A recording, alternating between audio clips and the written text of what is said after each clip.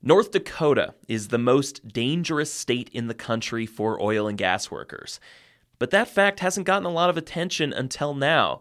Governor Jack Dalrymple announced to Inside Energy this week that he's planning to bring together the state's top safety officials to look into fatalities in the industry and to see what they can do better.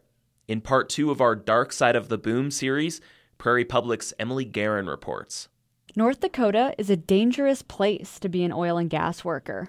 An employee was killed after being struck by a set of power tongs on a drilling rig. That's Jordan Werfsbrock. She's a data journalist here at Inside Energy. She's reading from an OSHA list of ways oil and gas workers have died here in the past 2 years. He burst into flame and died as a result of burn injuries. In 2011 and 2012, 23 oil and gas workers died in North Dakota. That gives the state the highest oil and gas fatality rate in the country. To start to understand why that is, I went to the heart of the oil boom, Williston. The street in front of Arnie's Motorcycles is crawling with trucks. There are semis hauling water and muddy pickup trucks carrying oil field workers. Daryl Halverson and his sister, Deanne Clark, run the store. They sell a lot of bikes and ATVs to the same guys driving those trucks down the street. Well, they just kind of tear off out into the street, and that one will be back, we're thinking. All wrecked up, and sometimes they are.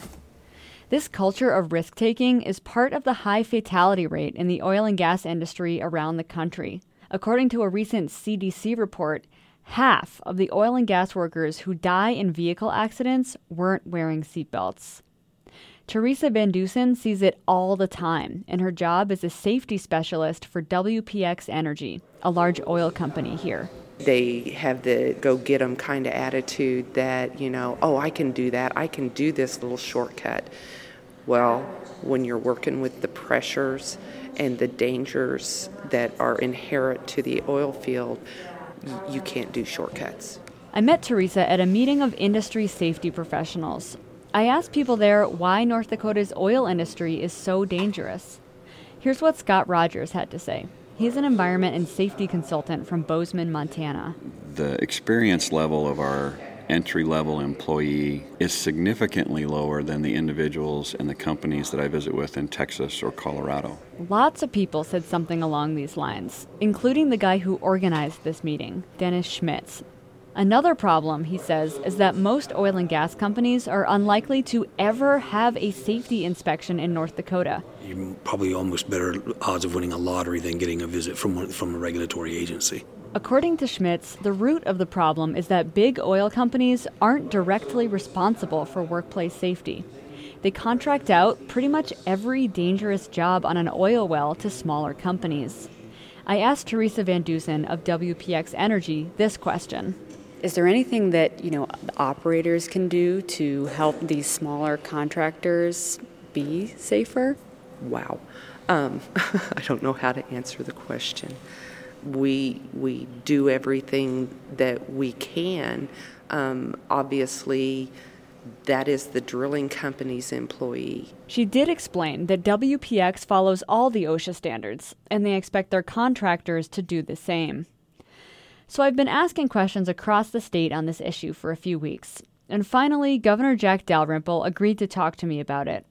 He said North Dakota prefers to incentivize safety, not punish companies who break the rules. To some extent, we feel that, we are aware of the situation. We feel that the programs, that we have in place are working. But then he said something really surprising. He said he wanted to get his top safety and health officials together in a meeting. Where I would just turn to them and I say, I want to report on what we're doing about fatalities in the workforce, and I want to know if there's any way we can do it better. And I think because of this interview, I will probably be doing that at our next meeting. Wyoming is another state with a big oil and gas industry, and they faced a soaring fatality rate a few years ago.